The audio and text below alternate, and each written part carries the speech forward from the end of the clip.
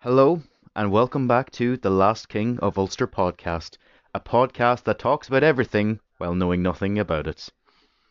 So, a few bit of housekeeping for today.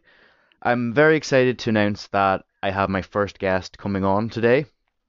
His name is A Cormac, as you will know him on TikTok and Discord. Cormac is a very intelligent guy who studies history quite passionately. He talks about many issues such as Irish republicanism, the Palestinian movement for independence, as well as various other things about British rule and colonialism. We have had many interactions over TikTok, but for now, I'm very happy to sit down, pluck his brain about a few things, a few topics, and see what his reflections are upon those topics. I'm going to leave it there, folks, so sit back, take care, and enjoy. Welcome, Cormac. So love to have you on. How are you, buddy? I'm good, thank you very much. Good. You have the honorary privilege of being my very first guest on my podcast. How does that feel?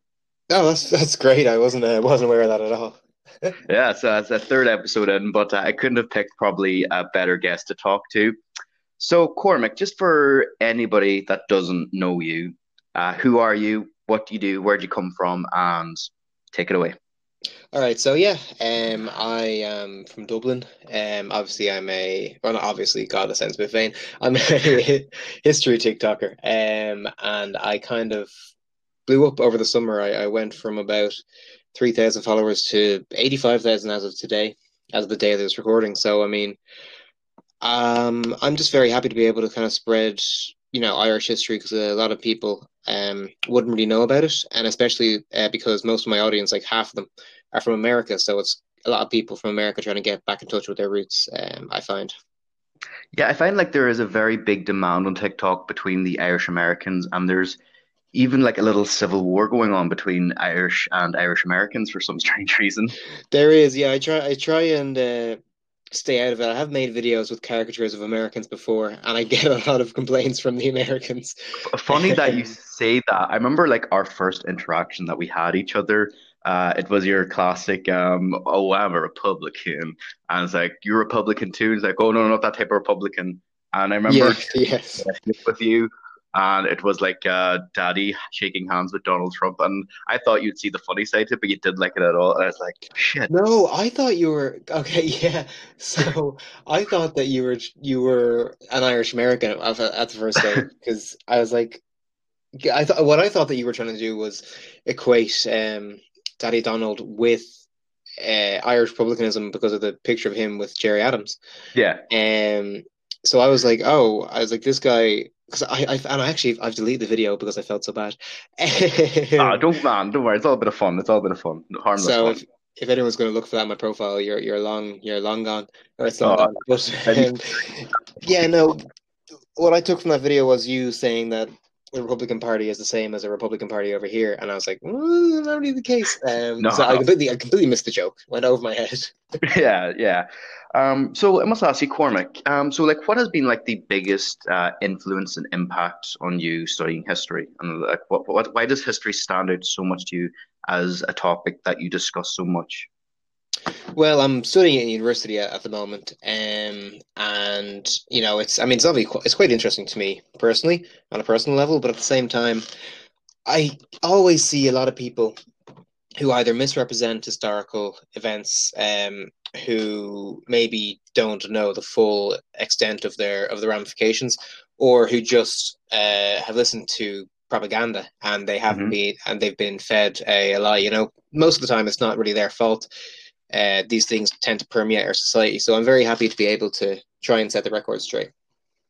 And so, and based upon that, so like, see, since you have joined TikTok, do you feel that is it has expanded your viewpoint upon history, or has there been certain elements of it where maybe you double down on a certain viewpoint? Like, I'd love to know. Yeah, so I mean, I've actually learned a lot from even my commenters saying, "Oh, can you talk about this?" And I'm like, "Oh, I never knew about that." I think it's kind of expanding my horizons. It's making me more aware of things that are going on in the world that have gone on in the world that otherwise I would probably never have heard of. And in regards to changing my mind, There are a few things I can't really name off the top of my head, but I do remember learning a few things that I thought to be true. Hmm. I saw them in a TikTok challenging my point of view, and I was like, okay, let me research this. And it actually turns out that I myself have been the victim of, misremembering of history. So Hmm. it is quite good to be able to, learn from TikTok, and it is quite a good platform for learning if you look at the right channels. Exactly. I find what TikTok does, it is such an open platform for people to interact with. Whereas, like, if you look at platforms such as YouTube, it is mostly, to me, it seems like an app where you just engage. It is like somebody talking to you. Whereas, like, at least with TikTok, it is so easy to do duet or stitch with somebody. So therefore, you can, create a dialogue, even make a certain theme go happen. Yeah, I completely agree. And I actually kind of, in my opinion, TikTok right now is what YouTube was when it started in 2005 to 2010 is what I kind of say is the less corporate. I mean, obviously YouTube's always been a corporation, but I'd say Hmm. 2005 2010 is when you had these smaller creators who were kind of collabing with each other, who were um, being able to talk with each other and kind of go viral by themselves. And now on YouTube, unless you're previously famous or unless you get extremely lucky, you're not going to go viral. But TikTok with the For You page function really gives everybody an opportunity to get their voices heard and just it spread like wildfire, you know? Yeah, that's another thing I do enjoy about it too, because like it does expose you to so many different people. The algorithms can be very funny with TikTok because they don't really specify what the algorithm is and how to negotiate that. Yeah, no, it's a hard piece to master. I've been trying for so long to just Because I get the remember, algorithm right. I think it was like a week or two ago, you said that you were shadow banned. Yeah, so maybe I jumped the gun on that, I'll hold my hands up. So what happened was I had about 2 or 3 weeks where each of my videos got 20,000 views minimum, and Hmm. I was on a high. I was loving this. I was getting 2,000 followers a day. Hmm. I in that week I had a video, my largest video ever. I have 830,000 last time I checked it. Hmm. Views on that one. I had another video that hit 500,000, another video 200, 100. I mean, I was flying high, and either I did something to upset the algorithm because a Hmm. lot of my videos when I posted them were under review, or I was a victim of mass flagging because people had actually, or somebody actually commented on one of my videos when I was complaining about my views going from 20,000 each video to like four or five, which is still very good. It's still very good. But Hmm. in respect to what I was getting, I was like, that's kind of weird that they dropped so much. Somebody had commented on my video saying, "Oh, I hope you enjoyed me and my friends flagging all your videos." I was like, "Oh, okay, Oh, grand." See, dick move. I know, right? And I blocked them because I was like, "Well, go away from me. If you're going to flag my videos, why would I keep you around?" Um, So some people are just assholes on the app. Because like I remember like specifically me, it's sometimes like I would interact with a lot of unionists, and oh yes, okay, I know like 90% of it is an absolute cesspool. It is an absolute shit show. But then again, there is that 10% of an interaction where I can interact with them, and most of them, and I kind of have to laugh at this now. It's because you know how I have cauliflower ear. do you? Yeah, I didn't really Yeah, notice that. Sorry. I've I've got really nasty cauliflower, and then they comment on that, and I kind of what I started doing now is if they rip the piss out of my cauliflower, I rate their insult. Like if it's funny, like I will give them a 9 out of 10. That's a very good way But to deal with it, actually. Yeah. like so, somebody said it looked like a fanny, and I just kind of went, "May like have you ever seen one before? Oh Well, God yeah. help you! Like listen, I'm gonna help you out here, man. I'm gonna get you sorted." And sometimes you have to poison the trolls rather than not feed them. Yeah, no, exactly. You're dead right. And that's, I mean, that is that's a problem sometimes with um TikTok being such an open forum, being so kind of like the new Wild West. Hmm. Because you do get people like, I mean, obviously on my videos, I get a lot of unionists commenting as well, saying Hmm. all sorts, and that's actually quite a good tactic to use against them. Just be like, just start rating their insults. Because Yeah. I've actually been meaning to watch a video or not, sorry, make a video on unionists calling me Fenian Hmm. because Fenian means warrior.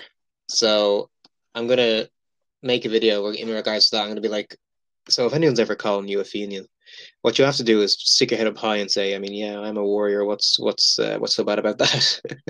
Something I along would those just kind lines. of go. I would just kind of go. Thank you for such a lovely compliment. Honest to God, like, Um, that means the world to me. Thank you. Can I buy you a drink sometime? yo, stop. You They, know, I just wouldn't like they be I. very happy with that, would they? No, they wouldn't, but I don't really care. No, Like if no, of course not. the way I do it is like if you're going to make something personal, like attack the arguments, like you know, I'm okay with it. You know, taking a bit of abuse here and there. Sometimes it sucks, but like for the most part, I just see it as fun. And most of the time, it's like somebody called like user 224789000 has commented, Yeah, and it's just abuse. It's just dog shit. I get that a lot as well. Like, they're just people who don't have any username, no profile picture, no nothing.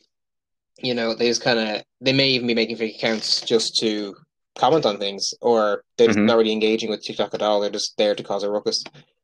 And you get that a lot with, not even with our type of content, with just people who go viral in general. They have, a massive problem with people going onto their page and bullying them over their looks and that kind of thing. That's why you see a lot of videos with their comments turned off these days, I think. Yeah, like Nevo especially. Oh I've yeah. seen that. Even what I who else? Who's that really famous? Charlie D'Amelio. I don't know how to pronounce her name, Oh but like yeah, the yeah. amount of abuse that she's getting, like she's only like 16 or 17, and I don't know the full story about this, but I kind of go like I look at myself when I was like 20 or 21, and I was an idiot back then. So like imagine all that pressure for just a girl who just does dancing on TikTok. I don't understand this abuse that she gets. I feel so bad for her. And there's another one, Bella Porch. You familiar with her? Yeah, yeah, Yeah, yeah, like all her comments are just filled with, "Oh, where's the funny bit?" Blah blah blah. I'm like, she's just living her life. She's just enjoying herself. yeah. I mean, leave her alone. I love her. I think she's just such a positive vibe. Like I love that M to the B vibe Oh, that yeah. I friend. think isn't that the most viewed video on TikTok now? It's the most definitely most liked. I think it's like the time we're talking is like 43 million likes on I TikTok. go back every now and then just to see what it's at. To be honest with you, It's just like it's like looking at stocks and just to see how much they grow over time. honestly, and being like, man, I should invest. I wish, I wish that was me. Imagine like yeah, if you could invest in like likes on a video. It's like yeah, I would have put 10 cents for like and I'll like once it hits 10,000 likes, oh it'll make me like maybe like 400 euro or something like that. Oh my God, imagine I would just like put 100 quid in each Bella Porch video or each Charlie video and make millions. I would just like take it alone and just put it all on Charlie and just Imagine going in, wait. imagine going into the bank and being like, all right, so I want a loan to invest in a 16-year-old's videos on the internet. They'd be like, listen, lad, we're gonna Okay, call the police if you're not careful. that is fair. That is But fair. no, I completely get what you're saying. Or what we could do is just like we could use like old school Catholic Church tactics and just like brush it under the Oh, carpet. nice. Yeah, little brown envelopes. Ooh. Just Yeah, sneak it like around. I'd be more fond of like an orangey kind of color envelope, but Well, brown I'm is sure nice you would too. I be. like brown. Sure you would be, of How course. dare you? How dare you? I'm Donegal. Like we're the unwanted county. We're like the like I've got this analogy about Donegal. Like I had this analogy since we were doing it in Leaving Cert, and it was like Donegal was actually negotiated whether it should be part of the North or the Irish Free State. And I just kind of said it like this, like we were the unwanted kid in a divorce settlement. Yeah, it's like So it's like you guys take him. No, no, no. We don't want him. You guys have him. You have you keep him. him. It's like there's this one joke. It's like, oh, I lost settlements. What about the kid? Yeah, I got to keep him. What? No, That's Donegal with us, yeah. I mean, nah, listen, Donegal's very nice. It's a shame there's like beautiful. no trains or like hardly any buses. No. Well, like there are a few buses that go about, but it's like you have to get to like a very specific place. Hmm. So it's like for I go home to my parents, like I live in Letterkenny, which is kind of like the major town. It's not really a city, but it's the major town within Donegal. So I can get like a bus to like 10 minutes away from my parents' house, and then I have to get picked up from there. And see, even like after a night out, like there, taxis are just like good luck getting a taxi home. Oh God, that just sounds horrible. Because you'd have to get it It isn't from, it? yeah. That's. I mean, Like infrastructure in Ireland is a massive problem. huge problem, especially now. Like we're starting to see the hangover of the bad infrastructure now, even with things like the housing crisis. Hmm. Yeah. Um, but like I had this crazy idea. I don't know why. I actually, do you ever have like, do you ever watch It's Always Sunny in Love Philadelphia? that show. It's so funny. Right, you know the one where like Charlie tries to solve the crime of Pepe Silva, and Oh like he has like all yeah. these newspapers. I had one of those moments, and I was just kind of saying, here's what we do: we get like a load of caravans, and we stock them, we stack them on top of each other, and like make little like caravan cities like that, like big massive skyscrapers of caravans, and like what that there's an economic stimulus to that too because you need a ladder to get up to the higher one, so then you have to Oh, build a ladder employment. Speaking of ladders, are you going to invest in an 11-foot ladder after that Maggie Thatcher statue goes up? Oh, yes. As long as like I can like I'm going to practice climbing with one hand because like I would like a bag of my own feces to throw Fair at enough, her. fair enough. I think between this and between your caravan cities, I think the ladder stock is going to go high. So actually, I'd say we should invest right now in ladder stock. This is true. This is okay. This is actually true. And then it's a knock-on effect. However, what if we started off with the caravan economy to get the ladder industry up and Oh, running, yeah. so that by the time we go to get Margaret Thatcher, it's like the market is already established. And well, what if we sold ladders beside the statue? Supply and demand, like people need them. It's a bit like when you go to a football game and you buy like a scarf Yeah, because you're for freezing. the team you support. Yeah, oh, yeah. Yeah, it's actually genius when you think about it. I tend to buy one for the team I don't support and sit in my own stands and just watch the chaos. You sadistic Um, little fuck. no, I never did I'm that. guessing. I'm guessing you've never been to a Celtic Rangers game, have you? Excuse me, I lived in Glasgow for a full year. How dare you? Oh, but God, no, I would never But wear you, anything remotely blue in the Celtic stands. Are you joking me? Oh God. you're just asking for trouble. If I I get was actually like if I near got enough. if I got punched, I go black and green just out of fear. Yeah, I would just turn orange. Like I'd be white, orange, and green just from the fear and the panic and all that. Right. Oh, So I must ask you this as well. So like, how do you think like history has like influenced the way you see the world and how you interact with it? it's really it's brought a lot of light to a lot of issues for me. Like I kind of would have viewed everything on a surface level before I started studying history. Hmm. Um, and now when I'm going places, like I mean, me and my friends from a history course, we actually go off to a different European city every year. Because most of us Hmm. work, so we can just like we'll save a bit of money, go off on a nice little EU holiday. Like for Hmm. example, we went to Vienna last year, or not last year, 2 years ago now. We're supposed to go to Beautiful. Budapest, but obviously the coronavirus happened. But Awful news. so we went to Vienna, and I would have, as I was walking around, if I hadn't been studying history, if I had gone there beforehand, I would have been like, oh yeah, okay, this is interesting. Oh, that's kind of cool. It looks cool. But when I went over and I kind of saw the palace, the Habsburgs palace, and I knew the history of the Austrian Empire and the Austro-Hungarian Empire, and it was just kind of it made me appreciate it so much more.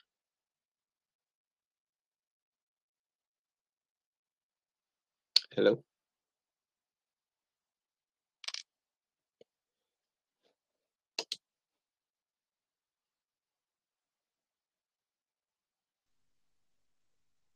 I Can you hear can't me? hear you. Ah, I can hear you now. Sorry, yeah. Okay, Grant. Sorry, we just got cut off there for a second. Where were we? I was saying it's like that was something I can really relate to on a personal level. I went to Paris there 2 years ago. Now I am the biggest Napoleon Bonaparte simp ever. Napoleon Bonaparte. And then I just finished playing Assassin's Creed Unity as well. So I was just like trying to see Oh like yes. how similar is it portrayed to the game, and then just seeing all these various different aspects because it takes you to places like the catacombs, which is very overrated. Don't get me wrong, but after playing Assassin's Creed Rogue and Unity, I was like going to Versailles was just so huge for me, and I was with two friends, and I was just telling them everything. And the military museum, Hotel d'Invalides is like one of the coolest places I've ever been to. I was chatting to, do you know the Donegal TikToker Mandy Sherry? No, maybe I know him to see. Hey, She's from Donegal and she does her page is specifically based upon being Irish moving to Paris, and we're chatting about her, and she's a really good person to ask for stuff like that. Well, this is before TikTok even happened, but I totally resonate what you say. Is like it gives you a deeper understanding of certain places and the way they contributed to the society of the country that you're in. Hmm. You're gonna love this actually. I'm for my dissertation. I'm doing Hmm. a dissertation on Napoleon III, Napoleon's nephew, and Yeah. he is extremely interesting. He doesn't have the same success in foreign policy, well, aka conquering Europe, as Napoleon Hmm. the First. But the Not things many he did people for do. France, the things he did for no, I mean, to be fair, it was quite good. Or well, good is subjective. It was quite impressive. Um, Mm. but no, I he did has. his. Sorry, as you're saying. Sorry for interrupting. Sorry, sorry, no, you're all right. He has obviously strong Bonapartism, and he really tried to emulate Napoleon the Hmm. First, um, style, and he did do it well enough in a domestic sense, but obviously for the foreign Hmm. policy or for the foreign conquering, there was no one as good as Napoleon. What were you going to say? Sorry. I actually can't remember. Oh yeah, I actually visited his tomb in what I think it's Hotel d'Invalides. Yeah, it's Hotel d'Invalides. It's if you go to Paris, go to Hotel d'Invalides. It's like it's you go to Napoleon's tomb, and it is massive. It is so big. It's just larger than scale. But based upon like what you're saying that you're studying your dissertation, so like in what ways was like his domestic policy so significant for just for anyone that doesn't know anything about Napoleon III? Yeah, I mean Napoleon III is quite a unknown character in the 19th century, mainly because he's overshadowed by his uncle Napoleon. He's overshadowed by Hmm. Kaiser Wilhelm I, by Bismarck, by Victoria. You know, he's basically if he had been alive a century later or a century previous to the 19th, he would have been perfect. Because he's done so Hmm. much. So essentially, not to delete that, like he uh he rebuilt Paris with Haussmann. I'm not sure if you're familiar with Baron Haussmann, but he was the man put in charge by Napoleon III to rebuild Paris. So in the early 19th Hmm. century, under Napoleon I and under the Second Republic, and then the Restoration and the Third Republic and all, there was massive problems with Paris and Parisian life. So there was outbreaks of cholera in 1832 and 1849. 20,000 and 19,000 people died in both those cases. And there was Hmm. also these massive slums. Like there's only 8 square meters per person. It was like the tenements in Dublin, you know? But Haussmann Right. and Napoleon III basically reformed the entire system. They built all these they built all these massive, big, wide roads in Paris because it was kind of alleyways, and it was uh, who described it? What was his name? I can't remember his name now. Proudhon. Proudhon in 1839 described Paris as a vast cesspool, as a place of masters and lackeys, thieves and prostitutes. Because all the bourgeois had kind of moved out, or the bourgeoisie had Sounds like moved out of heaven. Paris. Yeah, they all moved out of Paris because of just the absolute state of it. And like they'd still been using the medieval sewage Hmm. system, so he reformed the sewers, he reformed the banks, making it easier for people to get loans and making predatory loans illegal. He also, Hmm. rebuilt Paris as a monument to modernism. And obviously, he was an authoritarian. He's an emperor. There are bad aspects to his personality, and that you can go into the good and the bad. But essentially, what he was doing was establishing himself as this man for the working class, so they wouldn't overthrow him. That's what my thesis is basically going to be arguing. That's really cool. Was he involved within the clearing of all the dead bodies within Paris, within the churchyards? Would I be right and say would that be the same era?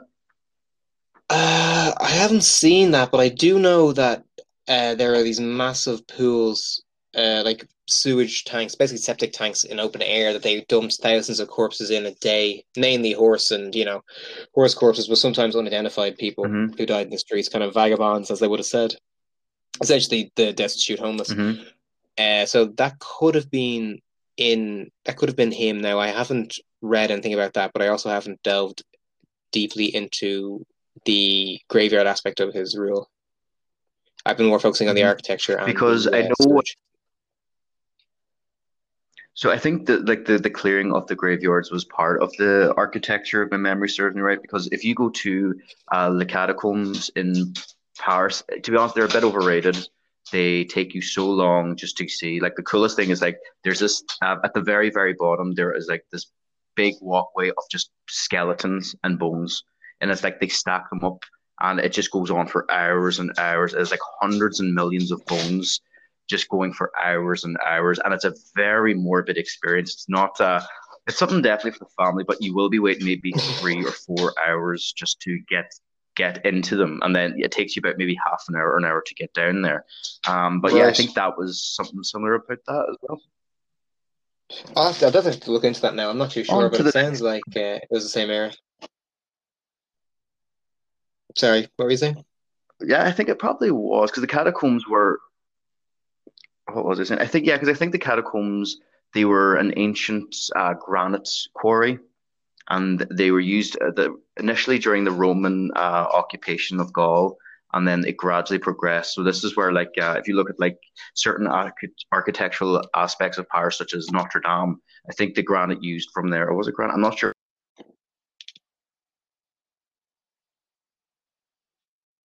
Stone built Notre Dame came from the catacombs as well. So it's interesting to see like how you said like how the architecture always kept getting Oh, okay, that's redefined very and interesting. removed, Yeah, no, especially I'll have to under look into Napoleon that because I III. know. Will they be similar? Will the catacombs just sorry, just go back on them? Will they be similar to the Dublin ones in Christchurch?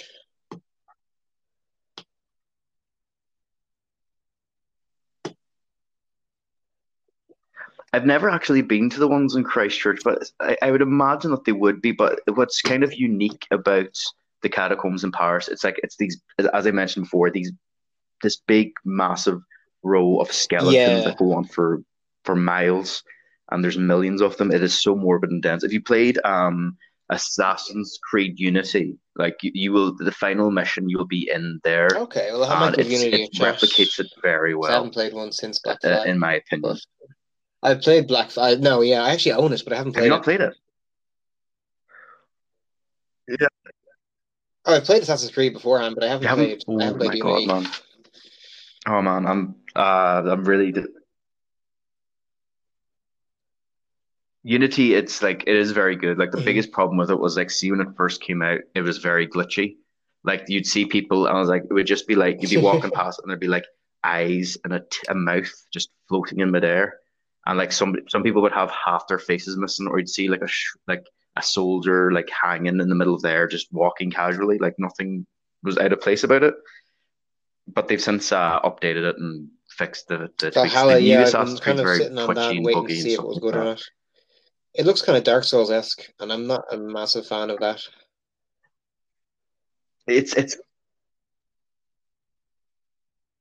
I've never played Dark Souls, but it's good. Like don't get me wrong, it's a huge step up from Odyssey, but at the same time too, it just doesn't feel like an Assassin's Creed game anymore. It's just there's something missing about it.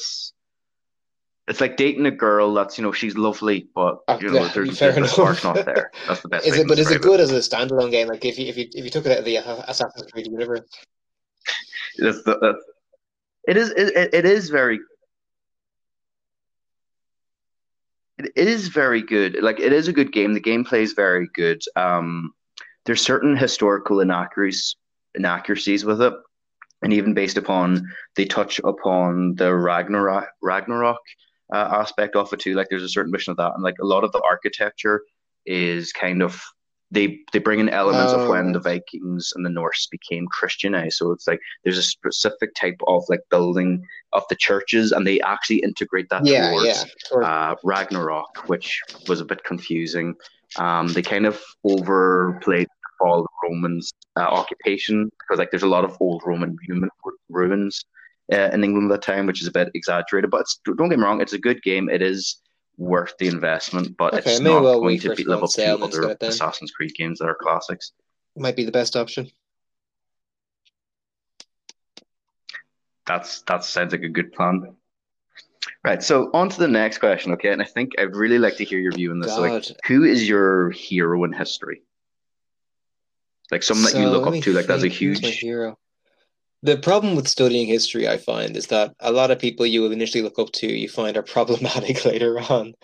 Um, like for I'd say now say Yeah. honestly, it would probably be Conley. Um, I would have initially said Napoleon III, but as I mentioned, he had extremely authoritarian measures, and I am not a man for authoritarianism. I mean, he did do good. He did do very good, like the things he did for the women of France and for the working class. But at the same time, it's still authoritarian. So I'd have to say Hmm. Conley, and I would say that because he wasn't like I mean, all the signatories of the proclamation and all the men who fought in 1916 were obviously extremely brave, and what they were laying down their lives for a cause that they truly believed was just, which is, sorry, the men and women, because obviously Markovich was there, Hanashi, Skeffington was there. There was, Come on the Man. Women are often underrepresented in the tale of 1916, but I'd look at Connolly mainly. Oh yeah, 100%. Mainly because Connolly was 100%. um he wasn't even Irish. He didn't really have any skin in the game. He was ex-British Army. He left them. Some say because he didn't want to go to India, which I could believe, but also because he had found love in Scotland. So he left the British Army and then he got into the Scottish Socialist Federation. Hmm. Um, and being of Irish descent and growing up in the Glasgow slums, I think he probably had one of the best ideas of what it was actually like to be one of the destitute poor. Because if I'm not mistaken, I think he joined the army at 14 because his parents just could not afford to support him because of Yeah. because they were too poor, and there was no social welfare back in those days. There's no NHS. There's no nothing. If you were lucky enough to be born into the upper middle class or even the middle class, good on you. But everyone else, that's it. Um, and I Exactly. And even Michael Collins said of Connolly that Dogfight. we would have followed him into hell. He was, not only was he somebody who was, well educated despite what the world had done against him, he was also someone who wasn't going to back down from a challenge. He, you know, uh, told even was in his last moments was thinking of his daughter's safety, and he told him to go to America just in case there was negative repercussions from loyalists in Ireland at the time, Hmm. um, on any of the descendants of the Rising. And where and Hmm. he obviously he wrote like pamphlets, and he had writings where he expressed his beliefs. He also continued fighting after being gravely wounded, and the doctors in Dublin Castle actually said that he would, or was it he was held in Dublin Castle, wasn't he? I don't think he was held in Kilmainham. Yeah. Fun fact about that, there's actually a guy from my part of Donegal who carried Connolly out of the stretcher. His name Oh, was, really? I think Okay. it was either Joseph, I think it was Joseph Sweeney. And he was one of the Donegal men that were involved in the 1916 Rising. And he would later become like a really big political party for, he emerged in the political scene very early in Irish politics. I think he started off with Cumann na Man and then went to Fianna Fáil or Fine Gael. I can't remember, but like yeah, he like Donegal man that like took him I had no idea. That's from very, very from interesting. this, Yeah, that's took him out in the great. stretcher. I actually didn't know because I know. The, Sorry, go on. Yeah, he was. Hey, can you hear me? Yeah, can you hear me? Okay, Hello. yeah. Sorry, what were you going to say there? Yeah, I can hear you. Yeah, I What can were hear you you. just going to say 100%. there? Um, That's fine. I I'll have no idea. Like sometimes I just go on around and uh, it's gone. Oh, actually, no. Yeah, I remember now. So, like, did you also know that Connolly was actually going to go a part of the 1916 Rising with the Irish Citizen Army alone? That is, I think there's like some historians say that the reason why it says in the Constitution the Irish Volunteers and the Irish Citizens Army was because Connolly was Yes, brought in just so he yeah. wouldn't attack the British I by go into himself this in when they were going a to video I cancel made the for my Rising. YouTube where I was discussing Connolly and his life. He met with Pierce and McDermott, I think, or who was it? It was Pierce and or was it Clark? Maybe it was Pierce and Clark. Anyway, Pierce was there. I'd have to rehash that. My memory's a bit spotty about that. But he met with them, and they were trying to negotiate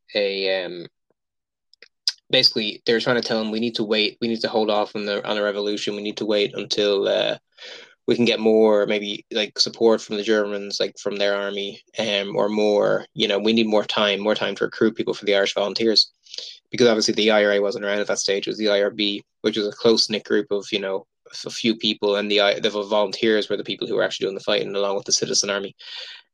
And Connolly said to them, he said, "Listen, if I have to fight Britain alone, I'm going to fight Britain alone. So you essentially saying stand with me or stand out of my way." And I think that the ICA, oh god, yeah, and the ICA, even though they're much less numerous than the volunteers, were actually quite Ballsy important. Especially with the Dublin Brigade, it was remarked that Connolly was essentially like one of the leaders of the actual ground fighting in the Rising, because of how gung ho he was, really. For lack of a better term, he was just kind of in it. He was in it to win it, or he died trying, which we know he did.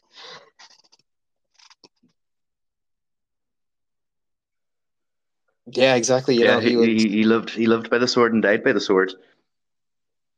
And now that you've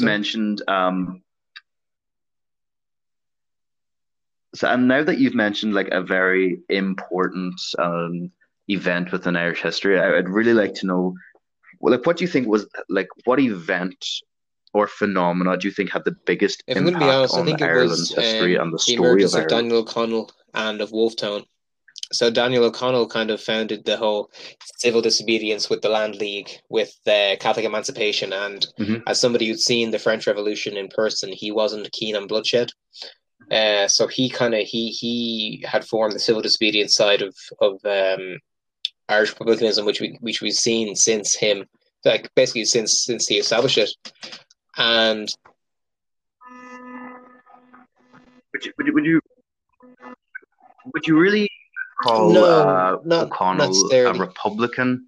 I'd actually yeah, like no, call him a unionist. I would call him a unionist, like home rule, because like he did. I would argue that he still want to be part of Britain, but like he wanted like Ireland's own parliament, yeah. but So when I mentioned republicanism, I meant an that the independent civil setting. disobedience that he employed had been used by Republican causes past like after him. So I'd say himself and Wolftown. Sorry, yeah, that's what I was trying to get at. Oh, okay.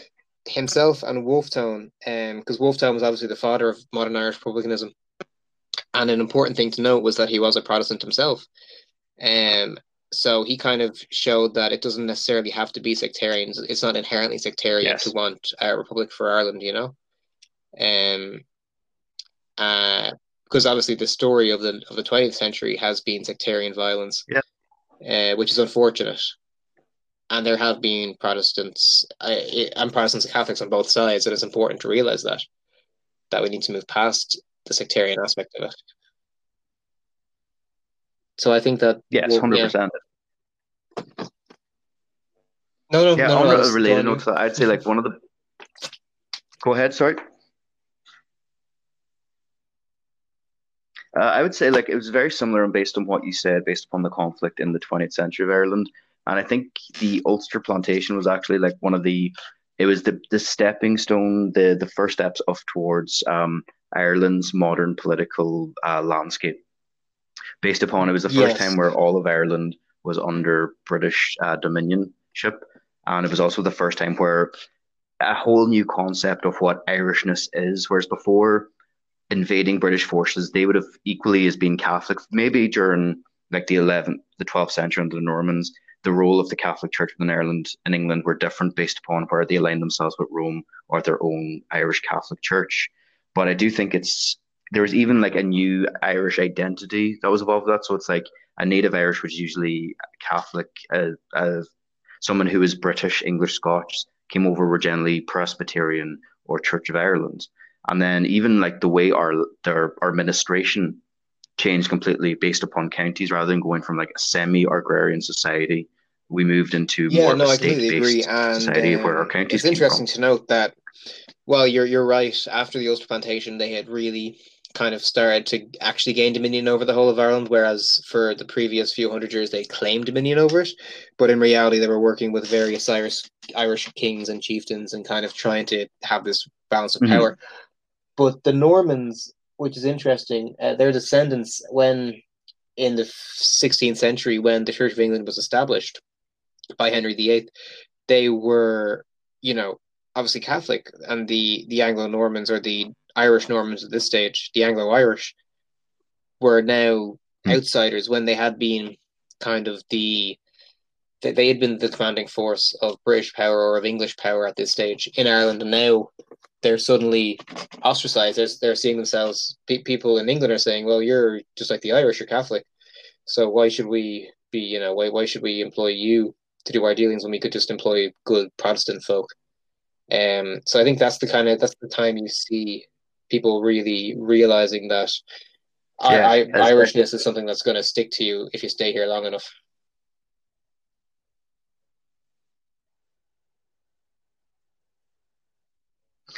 like the I, old saying, Hibernicus e it's all Hibernicae. right. I don't have much myself. E Hibernicae. Sorry, I mispronounced that. My Latin's pretty Yeah, no, terrible. it's exactly, yeah. It's that way, yeah, that way. Salve. And I think like but I do think like within the Ulster plantation too, it's like we also see like a completely new ethnic group in terms of the Ulster Scots. Now they're like in this part of Ireland, is even in Donegal, like we would speak. There's a few phrases that we have that would be like from the Ulster Scots dialect or language. There's a lot about well, there's not personally. I think I'll allow it to be called a language. Like I've got no issue there. But even like the Ulster Scots were some of the like the biggest fighters within the Wolf Tone Rebellion of 1798, like McCracken from I think he was from the Glens of Antrim or Belfast, I can't remember. But the majority of like the United Irishmen were Ulster Scots, and they joined obviously because they weren't all Catholic, they're Presbyterian, but Presbyterians within Ireland faced as much discrimination in Ireland as Catholics did at the time. So we look at like certain marriages were not recognised, as well as they had to pay a tithe to the Church of England. And they Yes, say that's like what that I was was a actually going main to bring that reason up, why the especially Ulster Scots because immigrated to Wolfstone was America. a Presbyterian himself, and the Church of Ireland was essentially the only accepted Protestant church in Ireland. The Presbyterians were obviously very big in Scotland, but I feel like we've seen another shift in much like the Anglo Irish were turned into Irish people because of their religion. We've seen a shift in the opposite direction where Presbyterians up in the north of Ireland now today view themselves as always being in control of the north of Ireland. Um, and always kind of running the show when in actual fact they were quite heavily discriminated against. I think Hmm. Presbyterianism is it the largest denomination of Protestantism in the north or the second largest? I'm not too sure on the yeah. So I mean, Yeah, Presbyterian is the largest. Yeah, it's Presbyterian, then Church of Ireland, but and yeah. then there's like all the various other So yeah, splinter that's I groups mean of that's quite interesting how Protestantism we've within kind of gone the opposite way Christianity. in respect to them. And so I think it's kind of like a national myth nearly that they've and a lot of them for some reason believe that they've been there longer than the native Irish, which is I don't know how they can believe that. Yeah, no, I can see where the argument is from because like if we look at the ancient Gaelic kingdom in Scotland called Dalriada, and there was a heavy amount of trade between that part of Ireland. Like if you look at the Glens of Antrim in Scotland, they're very heavily interconnected, and there's that's where Scots Gaelic comes from because there was such a huge um, Irish Gaelic influence upon the north. So I can actually see where they're coming from with something like that, but it's very watery. It's a bit like I know you like the Byzantine Empire. It's Yeah, a bit that's like fair saying enough. how But the I think Romanovs are a the continuation interesting of it. about Dalriada is that it was settled by Irish people from from the Northern Ireland area. It was an Irish kingdom. It was an Irish kingdom spanning the north of Ireland and Scotland, and Scots Gaelic is actually a form of Irish. It's descended from ancient Irish as modern Irish is, which is actually why because I was I can actually understand some Scots Gaelic. Sorry, yeah, I can Mm. understand some Scots Gaelic. Like I Like was see talking the because I speak Irish. I was talking no, with go ahead. Sorry. a lad over in Glasgow, and I was living there, and he was like, "Oh, come on, hat though," and I was like, oh, "Tommy, come on." He was like, "Oh, come on, come on." I was like, "Okay, you can actually like we can kind of communicate here because they're splinter. It's like they're kind of like it's what romantic languages are, but for Gaelic languages."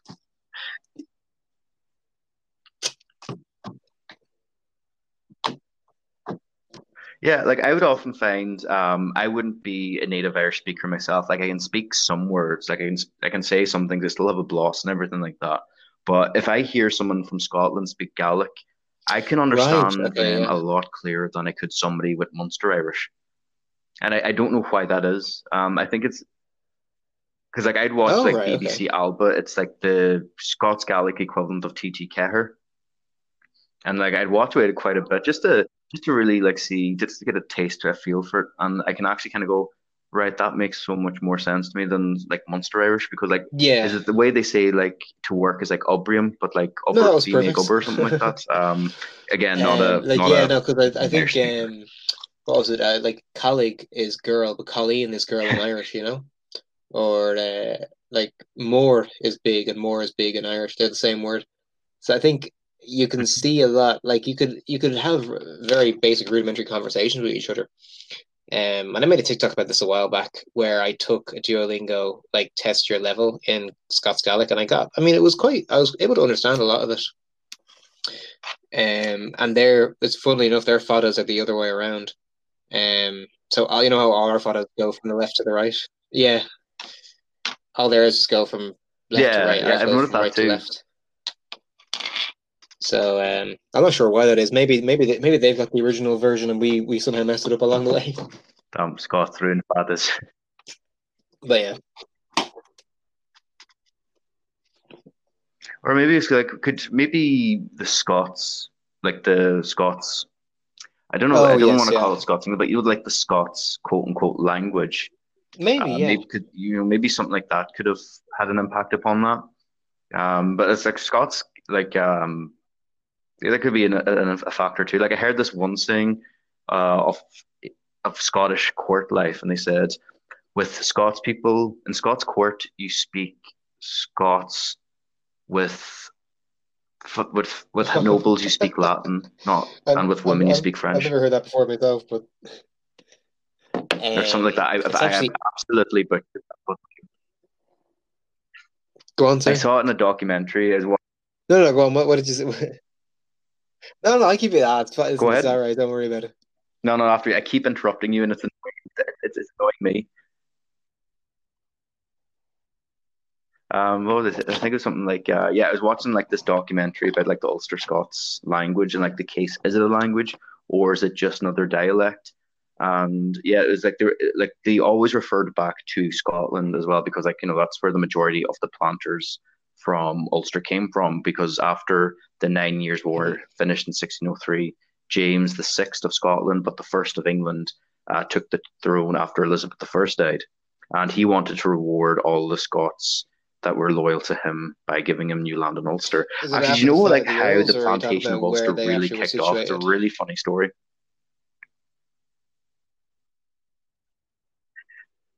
Was it Like where they kind Elizabethan of got idea, the right? idea of Or are you plantation talking from. about the Machiavellian aspect? Yeah, Elizabethan era. Elizabeth, no, No, Elizabethan well, era. I mean, no, go ahead, sure. Elizabethan era specific to Ulster.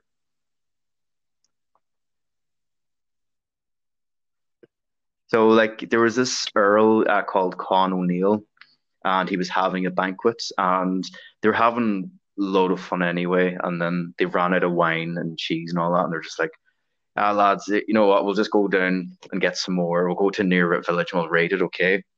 But then they ran into Queen Elizabeth's forces, and then he got captured and taken to Carrickfergus Castle, and he was going to be taken away to be executed for treason.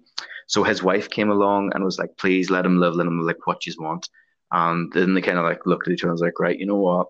I will give you all of our lands if you just let him go and live." And then they're kind of going, "Right, okay," because see, Antrim, County Antrim, and County Down, they were planted before the rest of Ulster. They were planted like in 1601 or 1602.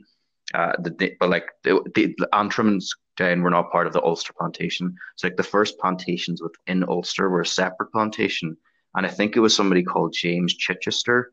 Like there's a load of places in Belfast called Chichester Street and Chichester after Avenue after him. So then that's where they kind of got their first kind of foundation for No, the yeah, yeah. plantation within Ulster. It's from a separate plantation in Ulster, if that makes sense. All Oh my because God. of some guy went I on was the about to piss. say the exact same thing. All because of some Every guy went Irish on the piss. story starts with It's such this. a typical Irish story, isn't it? So I was out drinking, right?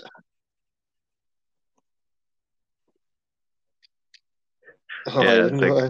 I wouldn't have I nothing don't out. drink. Had a few fun a few pints. Had a pack of, Oh, this is Paddy Lopsy. is Pint Man like a real person or Go on, is this sorry, it's just a Paddy joke? Lopsy, Don. Because many people, Have you not? because like I've never heard tell of him.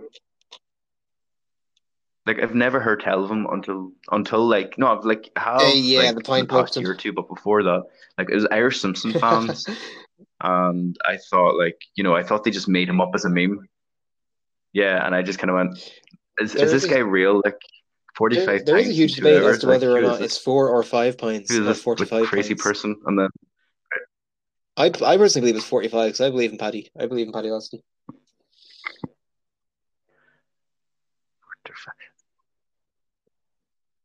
yeah, like you So have to like I would like it to be true. it's Like I problematic for really do. Newtons. I would love it to be true. I think it'd be very yeah. It's like it's because like it's magical. I think I wonder how he 2020 started needs this. 2020 needs Pint because Man to Maureen give would be us putting a hope pry on for him, but and I think he get died. through this tough and trying time.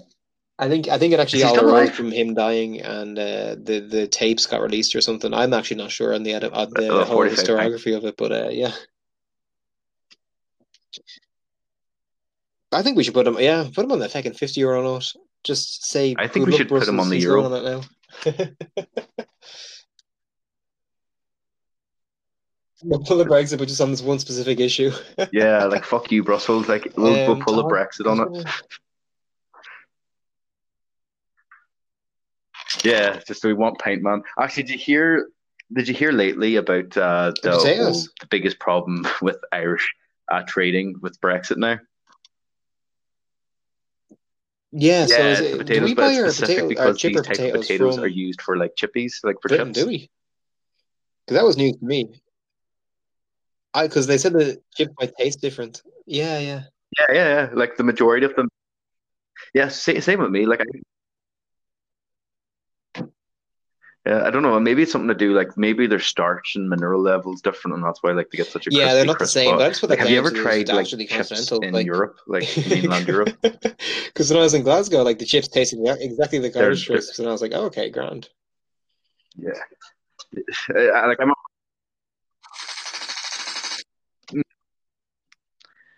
yeah, like I think Oh, Ireland and the UK has like the best takeaway culture.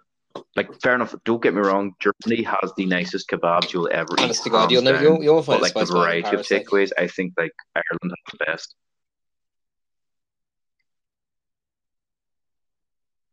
No, no. Like okay, I can make yeah, one. Like they're very yeah. easily made. Well, if you have the Oh, you're making me powder for want it, one now. obviously, but I like might get one after this I recording. do love a spice bag now, to be fair. We'll have to see.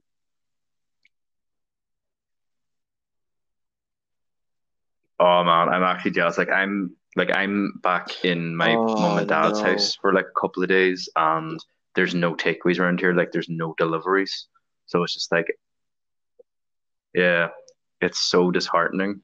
Because like if Oh I was yeah. in Oh Letterkenny, God, yeah. just eat, and then like half an hour later, boom, sorted, loving life. But like It's like rural for living just my really makes you transition year, I went to the appreciate little Guelph, things like that. and yeah, I completely appreciate it when you have like no other option apart from a shop Hmm. that's open from like 12 till 3 every day, and we had one shop in our village, and yeah, you ate when you ate in school, and you ate when you came home, and that was it. There was no snacking or anything. Like back in Dublin, I could eat all day if I wanted, but there's no chance of that back there.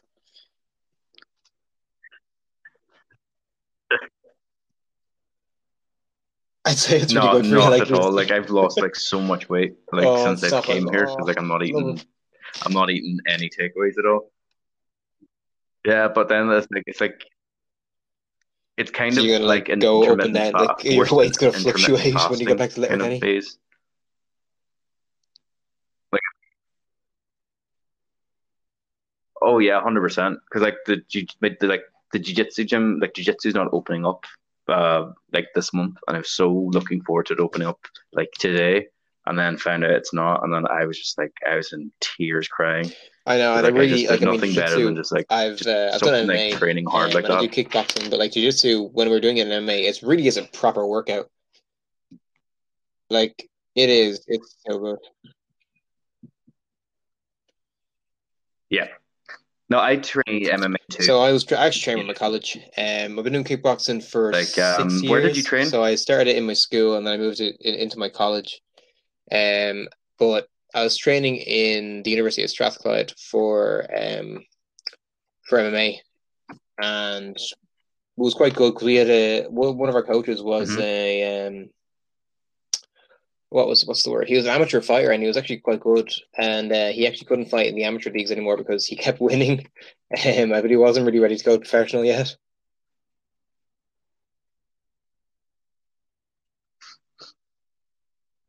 Oh no, he was a good coach. Like he was, So like he was just you know looking what I like for a mean? load of tune-up fights as well. I take it.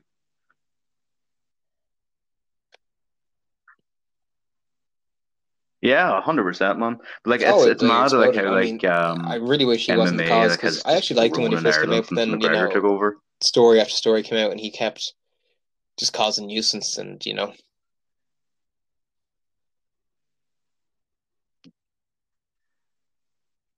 Yeah. Yeah, like I was like the biggest McGregor dick rider ever. Like I'm not going to lie, but like I remember like watching MMA. Like there was this old MTV channel on Sky and Bellator. It was actually Bellator that got me into MMA before UFC, believe it or not. And they used to have highlights of Bellator like every Saturday night, and I just tune in and watch it because I played rugby at the time, so I was getting really into physical sports, and I saw MMA and I was just like, this is mental. This is absolutely crazy. I love this. And then I took up like I started jiu-jitsu like maybe 2 years ago, and I do a bit of MMA as well. Like I do want to get in the cage, but like oh, who yeah, was it? Is but it there's a new guy from Dublin actually. He what's his signed name? to Is the it UFC there no, last not week. I can't remember his name. oh,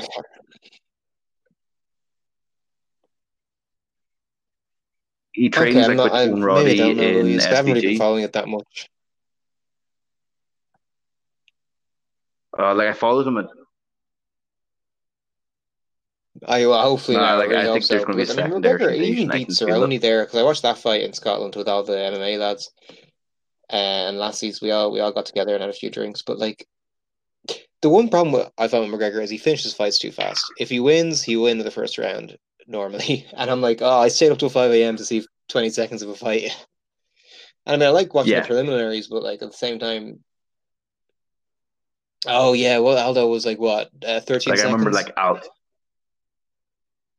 He hadn't been beaten in 10 years. Yeah, I think like yeah, at the time it was like it was yeah, but like at that time like you could only put on like a 15-second video on Instagram. So it's like it was at that time you could have put all of McGregor's What? fights No, what's on it? Instagram. Did you hear what they did with that fight too, by the way? Like it was very funny. It just so like they went on to Pornhub and uploaded Oh, McGregor's fight and titled it Irish guy oh destroys my Brazilian with gosh, fists. that's quite good, isn't it? Yeah, I thought that was, like yeah, so yeah, it is very good. It is like Irish fans, like we do bring up the UFC, like whenever it's on, even like when James Gallagher fights in Oh no, Bellator and he like if headlines we're in there, Dublin, we're there. like the You know Irish we're there. fans, like we are really fucking And next I level. find you find a lot with football as well. Do you remember like Oh, that was so good. yeah, like do you That remember was like so. Euro Wait, no, '2012, like was it when in 2016 or France? 20? No, it was 2016. Oh, I remember 2016 That was brilliant. when we got to like semifinals or something. Uh, quarterfinals. Yeah, best we ever done. Yeah, it But was like I remember quarterfinals. watching Yeah, that, it and was we were us in the watching north. yeah, and the match after Italy had Did we an beat Italian Italy? ref, and me and like I mean it was probably just us being paranoid, but like we were like, oh, that ref's gonna feck us over, and we lost the match. We're like, no, the ref.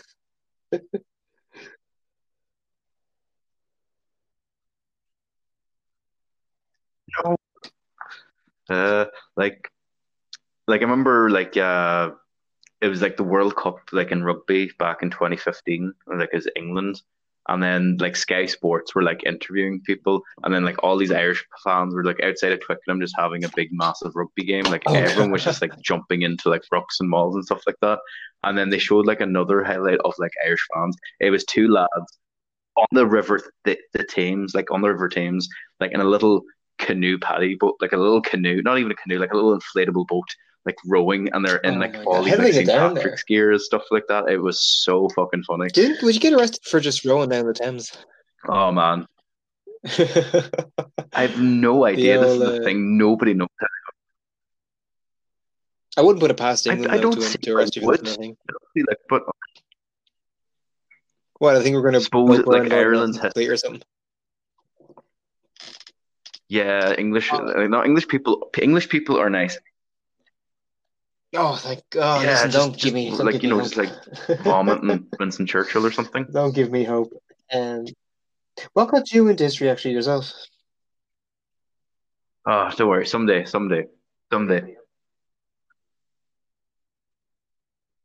It's a really funny story. So it was actually I was in school, and it was actually through Irish mythology, and my teacher wasn't really into history, so she was just like, oh, okay, like we're doing this Irish mythology, and I think it was Deirdre of Sorrows, and I was really fascinated, and then I got into Irish mythology, but I didn't really realize that it never happened. I didn't realize it was just a myth.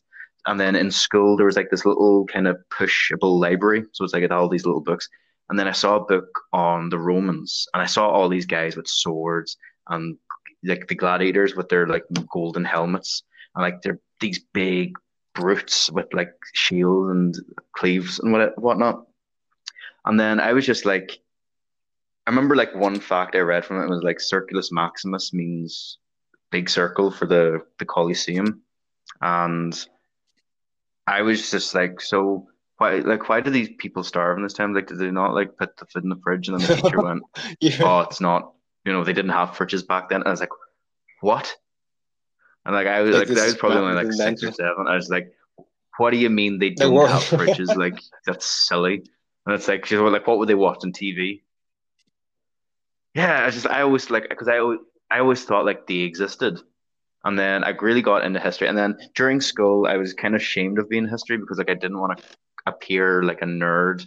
And I went into secondary school, and my history teacher, God rest him, like he inspired such a love for history with me. Like God rest him, like I just fell in love with history after. Like I was just like his classroom is so amazing. Like he had like all of these maps of ancient civilizations and worlds, and like how much territory they had. I And there love was even that. like a Yeah, smell to it as like a library almost. It was the just old book smell. Like it brings you back. I remember really, being in the really cool library, guy. And yeah, walking through the I terrace just love books. I'm like, history. oh, lovely. You know. Um, but yeah, no, I completely understand. Like, I actually got into it accidentally. I didn't. Well, I loved it in the junior cycle, right? So I loved it so much when I was doing my junior cert. Hmm. I did it in my junior cert, and then when I went to when I went to go, what's the word? Sorry, when I went to go do it for my leaving cert, I wasn't actually able to do it because the school I went to for my because I didn't really do transition year. I did like fifth year twice essentially. So but I did it in Irish and did it in English, and they didn't offer history, so I said, okay, so that I'm not going to do history then. And when I went to my college, Hmm. it was actually like an option for me to do it along with my degree. And I was saying, okay, yeah, I'll do that. And then they said after at the end of my first year, they emailed me or they rang me up and they were like, "Oh, do you want to just do Hmm. history by itself?" Because like I was doing politics, economics, and history. Politics was boring, economics was hard, and I just got very good marks in history. Like you can do this by itself, and I was like, okay, yeah, Hmm. I'm up for that. And they're like, okay, perfect, like, yeah, let's do this. And I was like, oh, okay. So that's kind of how it came along for me. Like, I hadn't done it for the Leaving Cert, so that's quite good. Like, but yeah, no, history is so interesting. Like, I think everybody likes some aspect of history. It's quite hard to find someone who would just not want to know anything.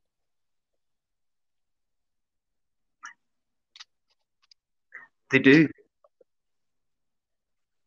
but I think too, it's like there, like it depends on like how you promote history. So I think like what the academics part of history that really gets wrong is they, and I do appreciate objectivity, I do, but the ordinary people, that's only good for people that genuinely like history. I feel like if you can tell somebody a narrative behind I completely history, agree, you know. and make it And relatable to people, people I think become that more like interested a in it. lot of people would always be interested in their own history because of narratives that have been pushed in the past. Like a lot of people say in Britain wouldn't have any idea of how kind of brutal their empire Hmm. was because they're just simply not taught that in school.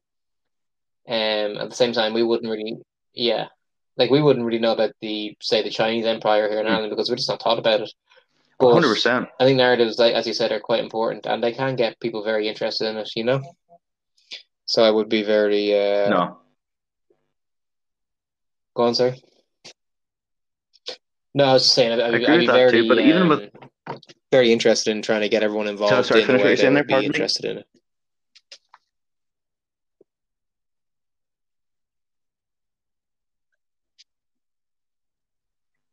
Yeah, and I think it's like how like if we tell history like a story rather than just a bunch of events that happen simultaneously. Because like, do you ever get it when you That's tell like, yeah, the someone that number you one like thing people history say, yeah. and they're like, "Oh, I could never be good at history. I just couldn't remember all the dates and stuff like that." And you're just like, "Well, the dates are second."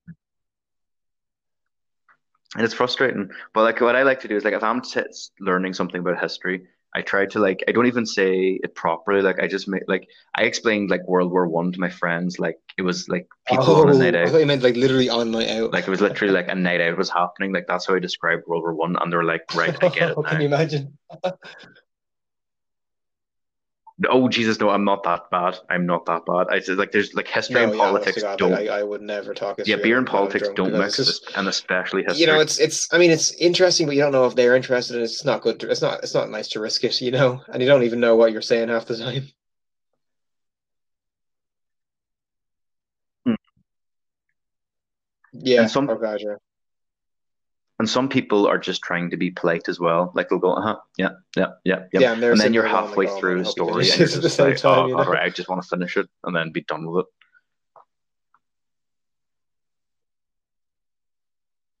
Yeah. Like like especially with girls too. Like if you're trying to like court a girl and like they ask you, oh, what you're into, I just say I like history, and they say what you like Oh, about it. that's not a And bad I just answer. like, oh, I just love like I just use it as motivation in my everyday life, and I just leave it at that. And then if they ask more, I'll know if they're genuine. Yeah, so it's like you kind of have to be like to the point, be direct, but not like Oh be a yeah, I'm blowhard. well I kind aware. of find because it's like some people that are history are very nerdy. I'm You well know, aware, and I yourself. know a You've few seen people them, like that. and they just And tell you a lot of so it is much kind of stupid, irrelevant they do shit. tend to drone on, and I'm like, oh, okay, okay, okay, okay, thank you. Oh God,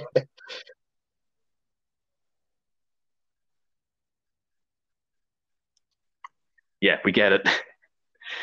And then yeah, so but like it is history. Like I think do you ever like Blind Boy from Rubber Bandits kind of said it. It's like it was. I remember it was during the 1916 Rising, and he was talking about it on Channel 4, and he said it's like when I was in school, people like Pierce and Connolly were my enemies because you weren't shown the relevance of like why the Rising was important. It was just an event in history.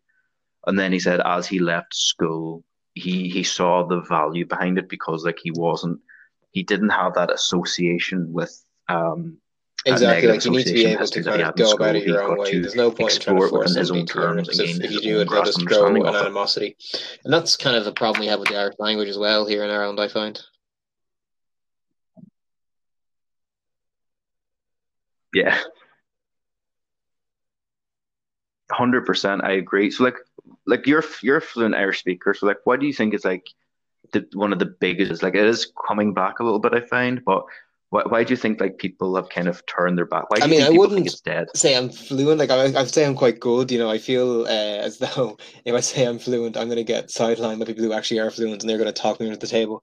But I think that obviously with the massive decline we saw in the 19th century, with the systemic dissolution of the Irish language, and also the mass emigration of a lot of Irish speakers, I feel like we've seen a decline in it, and there has been no real attempt to rejuvenate it. Because once we left the United Kingdom, or so, yeah, once we left the United Kingdom, and eventually once we left the Commonwealth in 49, was it 49? I think it was 49.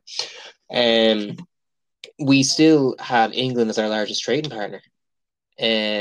So it was still in our best interest to keep English as kind of the lingua franca of Ireland, because it was best for us, and best for us to accommodate, this economic power just off our shore.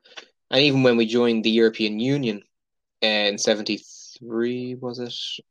I think. Listen, again, dates are actually one of the hardest bits, and they don't matter as much as people would think.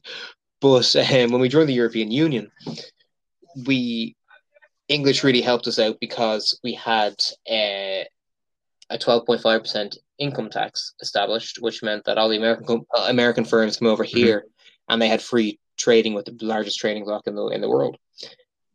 And all the continentals could speak English, and none of them could speak Irish. So again, it's been something that's been constantly neglected, first through systemic, and then through systemic means, and now just through a view that is kind of useless. But the Kerry Cowboy on TikTok had a very good video on Hmm. this, and he was saying that he read. Oh, I love Very him. good He's one. very good. He read from his grandfather's, like something his grandfather written down, saying that the Irish language is dying, and he wrote that in the 40s. So I think, and there's actually a resurgence of it with the World Talks now, especially among the middle classes. You see it among the urban middle classes, where they're the people who are learning the most Irish, and the working class to an extent, because of a lot of the Welsh schools around. Like I'm pretty sure McGregor went to a Welsh school, but I think that the fact that it's Yeah, yeah, he the fact did. that it's being kind of forced upon us, and we're learning it in a way that's Hmm. inefficient, because it's the language is older than English. It's older than I think it's as old as Latin, if not older than Latin.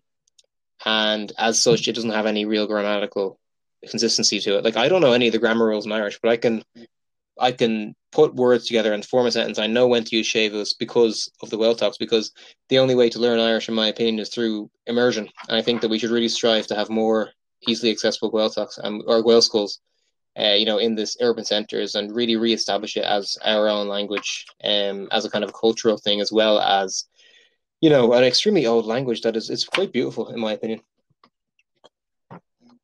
So that's, yeah. Yeah, I 100% agree with that. Like you touched on a lot of good points there. Like as someone like who was not fluent in Irish, like I was when I was a child. I went to like an Irish speaking play school, and then I went to an English school, and I lost it. But I do feel like there's another aspect of it too. It's like you touched on a very good point. Like in the education system, I kind of find is I think the Irish government needs to realize that Irish language isn't strong. So like we need to stop teaching it as if for me, someone that's not fluent, it's taught like as Yeah. if you already know it. So you're asking people who aren't might not be linguistically gifted to run. And like if you compare the Irish language how it's taught in school to maybe something like Spanish, German, or French, like I'd probably have better French than I Yeah, would and a lot of Irish. people will be like that. And they teach it to you, they introduce you and they do introduce you to the language and they make it so like you're walking so like you know how to say bonjour, ça va bien, je suis 27 ans, Mm. all that kind of stuff. And then also too it's like you did touch on the economic argument too, which I find really interesting. Like there's an old saying called Neil Ain Agacha Yeah. to Gaeilge, with like for anyone that doesn't speak Irish, that means there's Mhm. no money in Irish. But then again, here's the flip side of it. So like if we look at like Ireland is the only unique independent Celtic nation that can try to preserve our language. And there's other languages that are Celtic that are trying to make a comeback. So like Manx is in the not the Welsh, the Isle of Man form of it's very similar to Gaelic Irish Yes, actually, yeah, yeah. and it's making a mini revival. They're making like little Manx schools. Kernewek, which is Cornish, is like if you watch Celtic Shan, she talks about it quite a lot. It's really, really, she's really, really good, and she talks about it, and it's very similar to Welsh Kernewek. And then Welsh has always been kind of strong because they used Welsh to incorporate with the Church of Wales or England, and the Anglican Church even, and that's how that goes. And then Breton, like Breton was actually beaten out of the Breton in France. Very much, in fact, in the same way that Irish was, they would, like the murder machine, whereby like if you were caught speaking Irish in school, you would have been whipped, and then you'd have to wear a mark to show that you spoke Irish, and then when you went home, your parents would punish Yeah. you. No, I think you. There was that they actually had some in Britain. Sorry, Sorry, go no, ahead. yeah, sorry. I think you see that with a lot of with a lot of Celtic languages, like in Scotland with the clearances. In Wales, there was a lot of attempts to kind of stamp it out. In Brittany and in the Isle of Man, in Cornwall, in Ireland. I think the Celtic language, and even in the Basque region in Spain, and they've all these Celtic homelands have been just had their languages kind of shunned and destroyed for the new languages that arose as a result of conquest by Rome or conquest by Britain, mainly those the two main empires.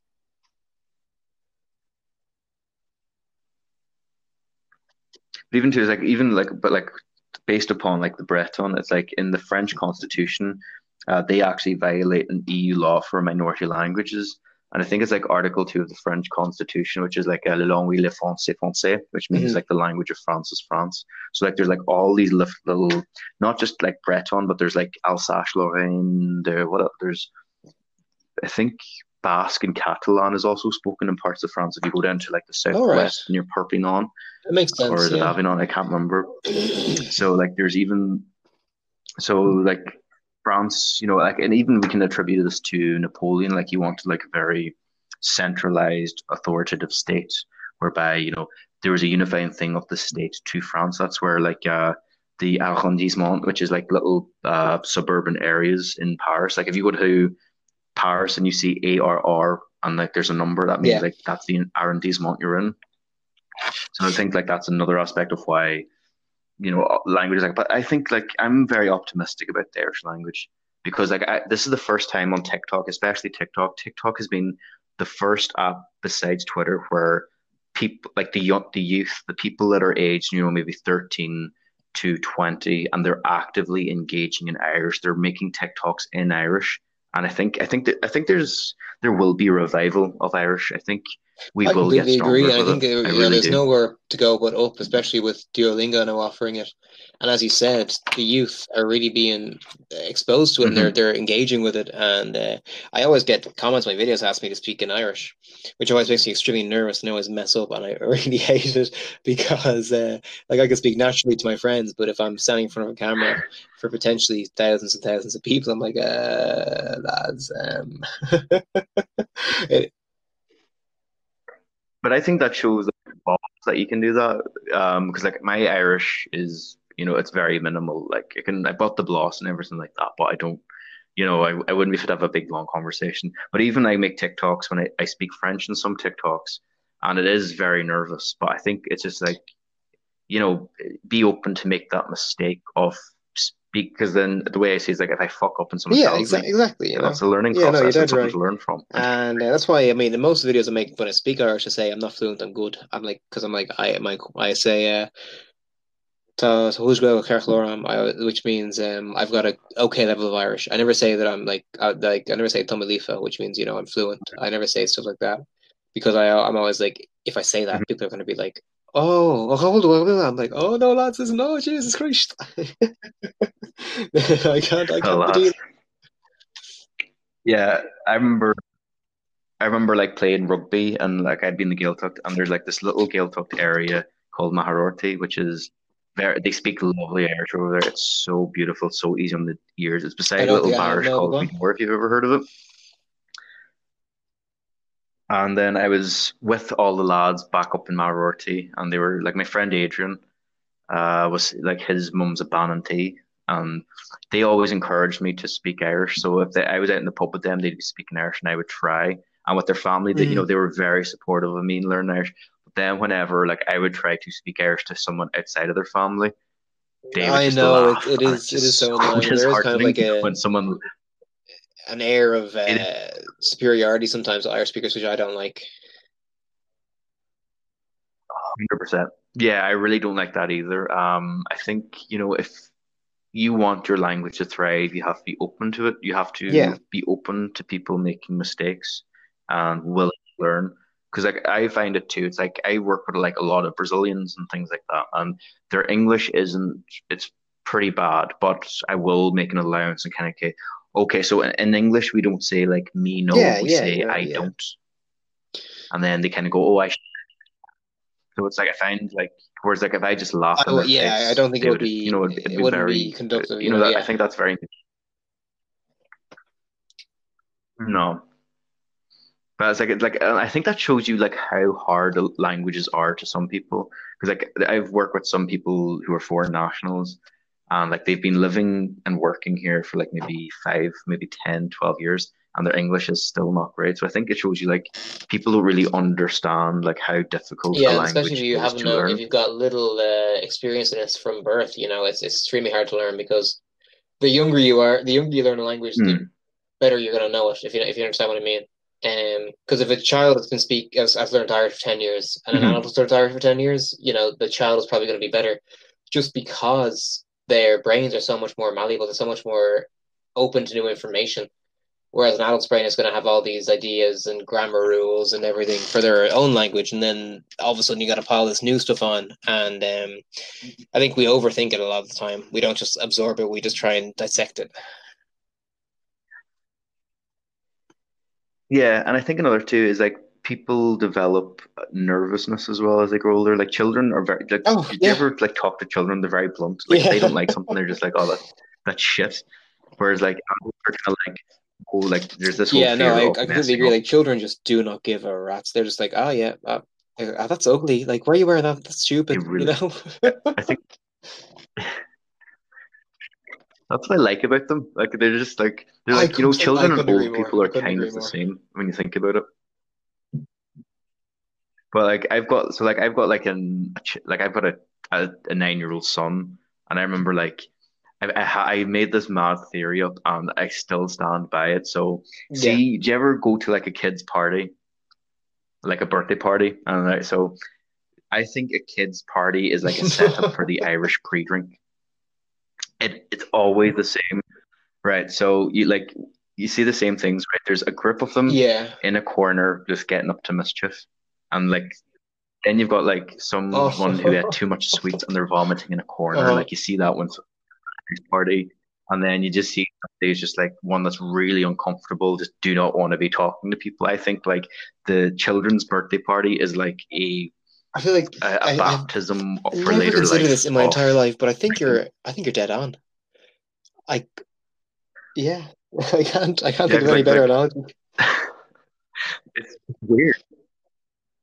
It really is. Like I just observe too much. I think That's I no think problem that's at my all. biggest That's a problem. I really just good. It's observe a good way too attribute, you much, know. and I think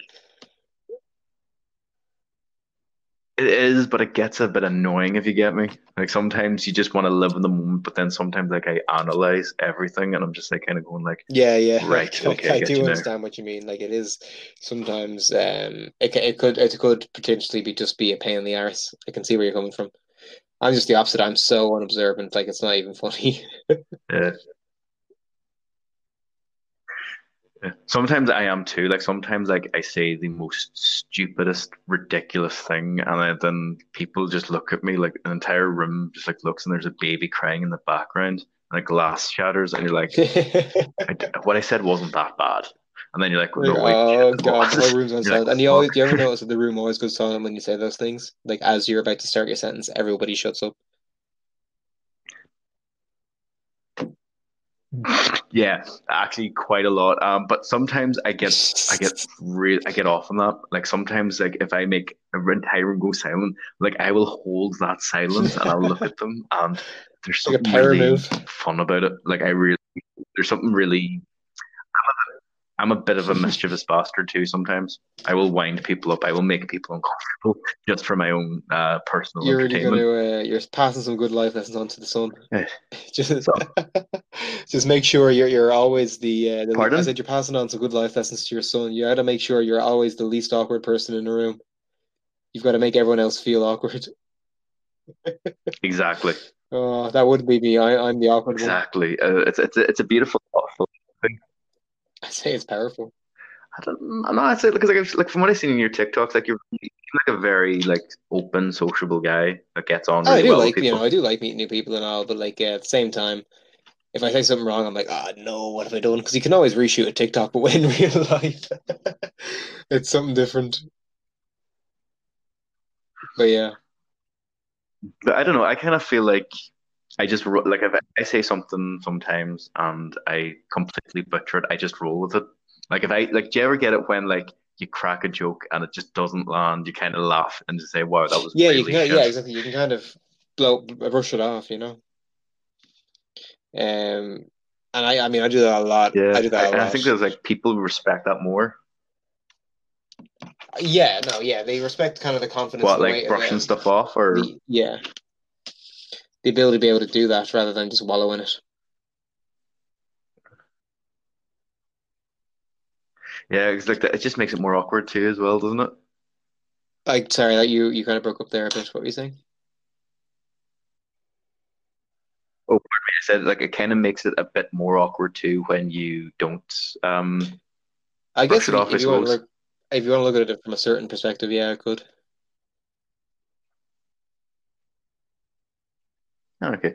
Right. We've nearly done an hour and a half. So tell you what, we'll wrap it up soon. So I'm gonna ask you like this one question, okay? And it's history related, okay? So I want to put your Go on. thinking cap on.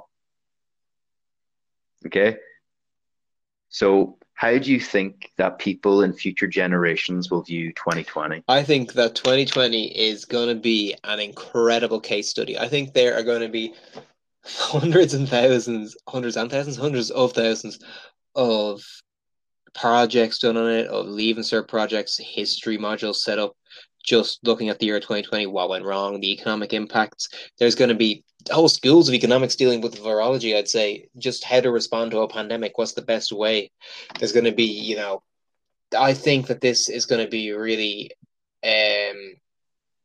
something that we haven't seen before because obviously in 1918 we had the Spanish flu pandemic, which killed 50 to 100 million people. So, I mean, obviously that is quite bad.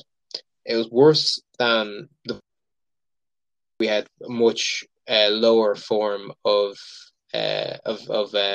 much lower quality in our hospitals, much lower. Sorry, Cormac, you're Sorry, I'm breaking up just a wee bit. saying that it's only comparable to the Spanish flu. But the problem is that with Spanish flu, we didn't have as Hmm. efficient hospital, like our hospital system wasn't as efficient. We didn't know enough about viruses, and we weren't as interconnected. So right now, it's looking like the world has come crashing down. Every single year, there's been economic growth since well, sorry, not every single year, but most years since World War II, we've had a better standard of living, better economic growth, and all of a sudden it all halts, and not because of a crash in the market or not because of the average things that cause recessions, war, famine. It's just a virus has hit us, and I think that people are going to be looking back on this for years to come, and I am not looking forward to having kids because You're breaking up part. uh, can you hear me now? Hello. Okay, sorry. Yeah, I can hear you So 100% now. I Yeah. was just saying that basically Hello. the kids in the future generations are just going to be asking people, and even me, like if when I have kids, they're going to be saying, "Oh, daddy, daddy, daddy, daddy, daddy, what happened in 2020? We need to do a little project on it." I'm like, "Oh my God, it's going to be one of those years you don't forget." Um, I think it could potentially be the biggest thing to happen in the 21st century. I mean, so far, I think it is because we haven't had any major world wars, or major European wars, which have historically been twice a century. I think it's on par with the war on Iraq or the invasion of Afghanistan, simply because it's so shocking and it really affects us and it affects our day-to-day lives so much, and even much more. I mean, obviously the poor Iraqis and Afghanis, they got affected quite badly. But here in the West, we've had relative peace and stability for so long that we've kind of forgotten what it is to just be thrown headfirst into disaster. And I just think it's going to be studied.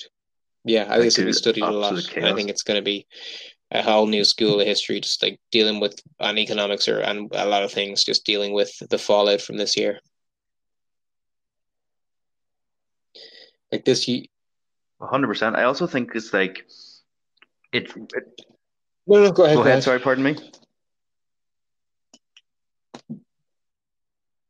No, I'm because sorry. like you're my guest, I so like keep like I'd taking like you these to like speak, fractional pauses. and I hate I think interrupting you. like this year would have been one for the history books anyway, without the virus, because we would have had a presidential election where, although Trump may not have been ousted because the virus, I believe, was a determining factor in that. But at the same time, we have Brexit finally actually happening. Britain is going to Hmm. leave the European Union. It's been 4 bloody years, but they're finally going and they're finally getting kicked out.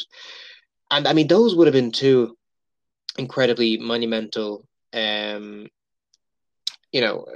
happenings by themselves. There was also, the killing of Soleimani. There was those Australian wildfires. There was, so much stuff. Uh, George Floyd, yes, George exactly. Floyd. The whole Black Lives Matter movement really gaining popularity again. The defund the police movement now. There's, it's there was so much that happened this year without the virus, and I think the virus just really adds a whole new degree of chaos, as you said, of just insanity to the whole situation, unpredictability.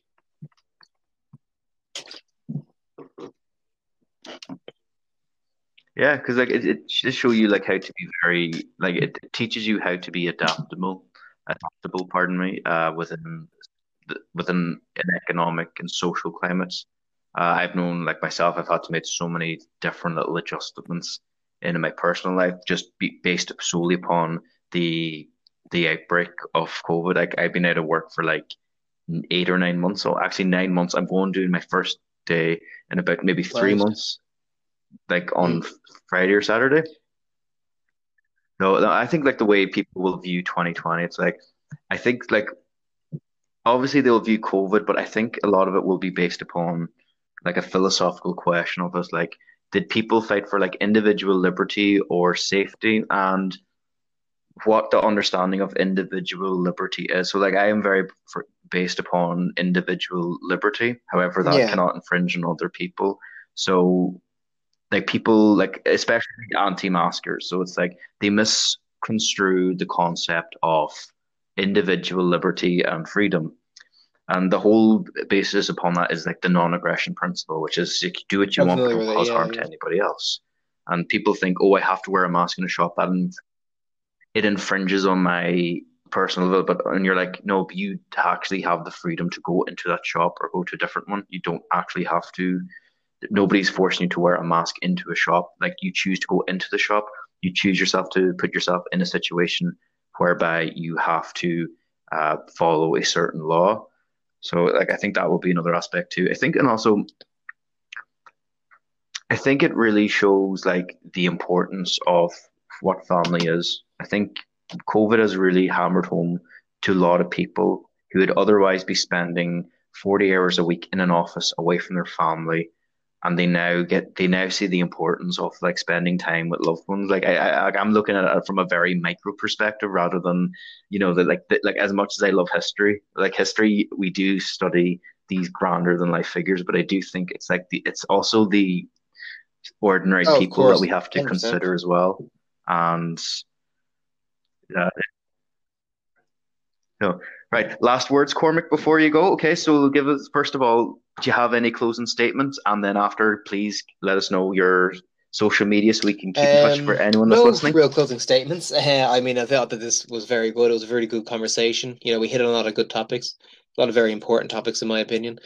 So yeah, I mean, I'm just underscore Cormac. That's AH underscore CORMAC. Find me on Instagram, Snapchat, YouTube, TikTok. I've got the luxury of having the same username on everything.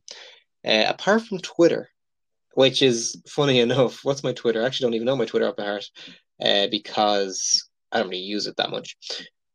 One sec, I'm trying to vamp right now as I try and find the app because I can't spell. There we go. So my Twitter is it is actually at Cormac. That's just no underscore. So it's just Cormac. But yeah, so thank you very much for having me. Like, it's been very nice, and it was a great conversation. I did really enjoy it. Thank you. I really appreciated having you on, and I hopefully Sure, have look, you on some if other you'll time. have me, I'd love to have you. I'd appreciate it. But yeah, no, thank you very much. Great stuff. Right, folks, that's a wrap. Thank you, Cormac. I wish you all the best, buddy. Right, that's a wrap, folks. Thank you for tuning in to the